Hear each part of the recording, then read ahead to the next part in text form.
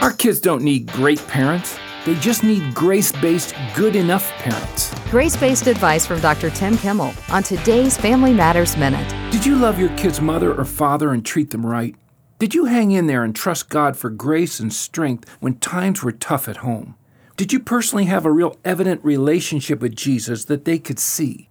Did you try to instill God's values into your children? Did you remind them that they have gifts that God gave them, that each of them really does matter, and that they could and should make their lives count? Did you celebrate their successes? Did you do your best to communicate that you love them, even if sometimes you struggled in how to express that love, and even if some of those expressions missed the target? If so, then you're a good parent, and being good is good enough. Enjoying your family in the framework of God's grace is within your grasp. Stop by FamilyMatters.net for help. That's FamilyMatters.net.